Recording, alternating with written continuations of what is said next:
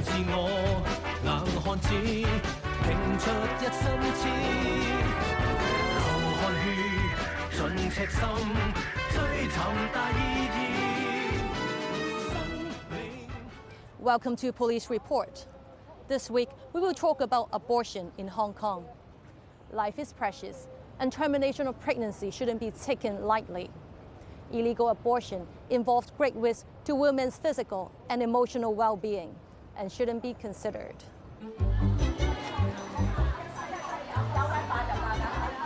咦？呢間就係網上面講嗰間藥房咯喎。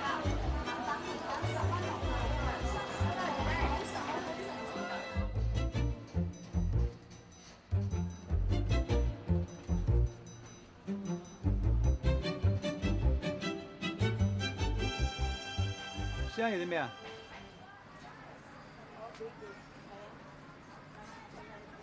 我想買藥啊！買咩藥啊？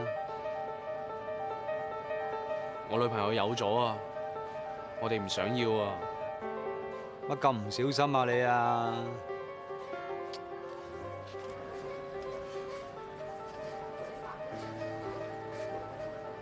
呢隻啊，一排10粒，一次食2粒。 如果唔得嘅話咧，2日後食多次，成為180蚊。啊，呢度啱啦。好，多謝晒。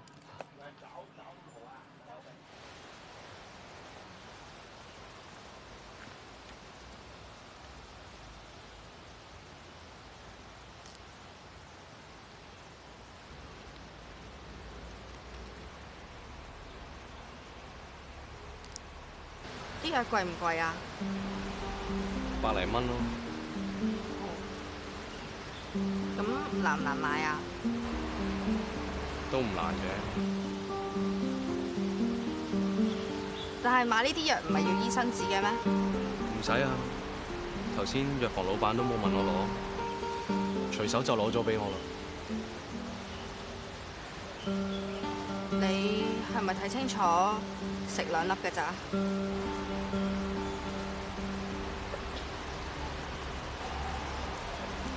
其實你係咪唔捨得個 BB 啊？不如算啦，我哋連自己都養唔掂，點養個 BB 噃？同埋你話我哋仲後生，日後大把時間生 BB 㗎嘛？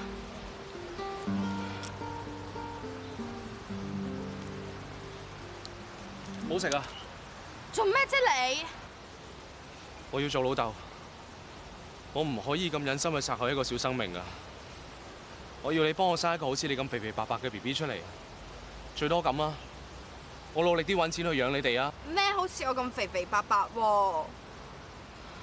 嗱，依家咧有樣嘢第一時間要做嘅，註冊結婚啊？唔係啊！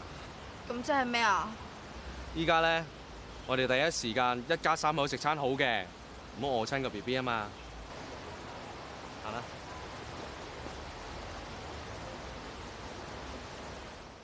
其實自行墮胎係有機會危害到孕婦嘅身心健康。喺香港合法墮胎係需要符合相關嘅法例要求。喺我身邊係香港家庭計劃指導會診所經理劉美好姑娘。劉姑娘你好啊，你好。不如同大家講下相關嘅法例啊。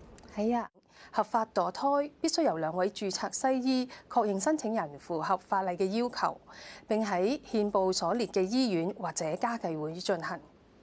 咁非法墮胎會存在咩風險呢？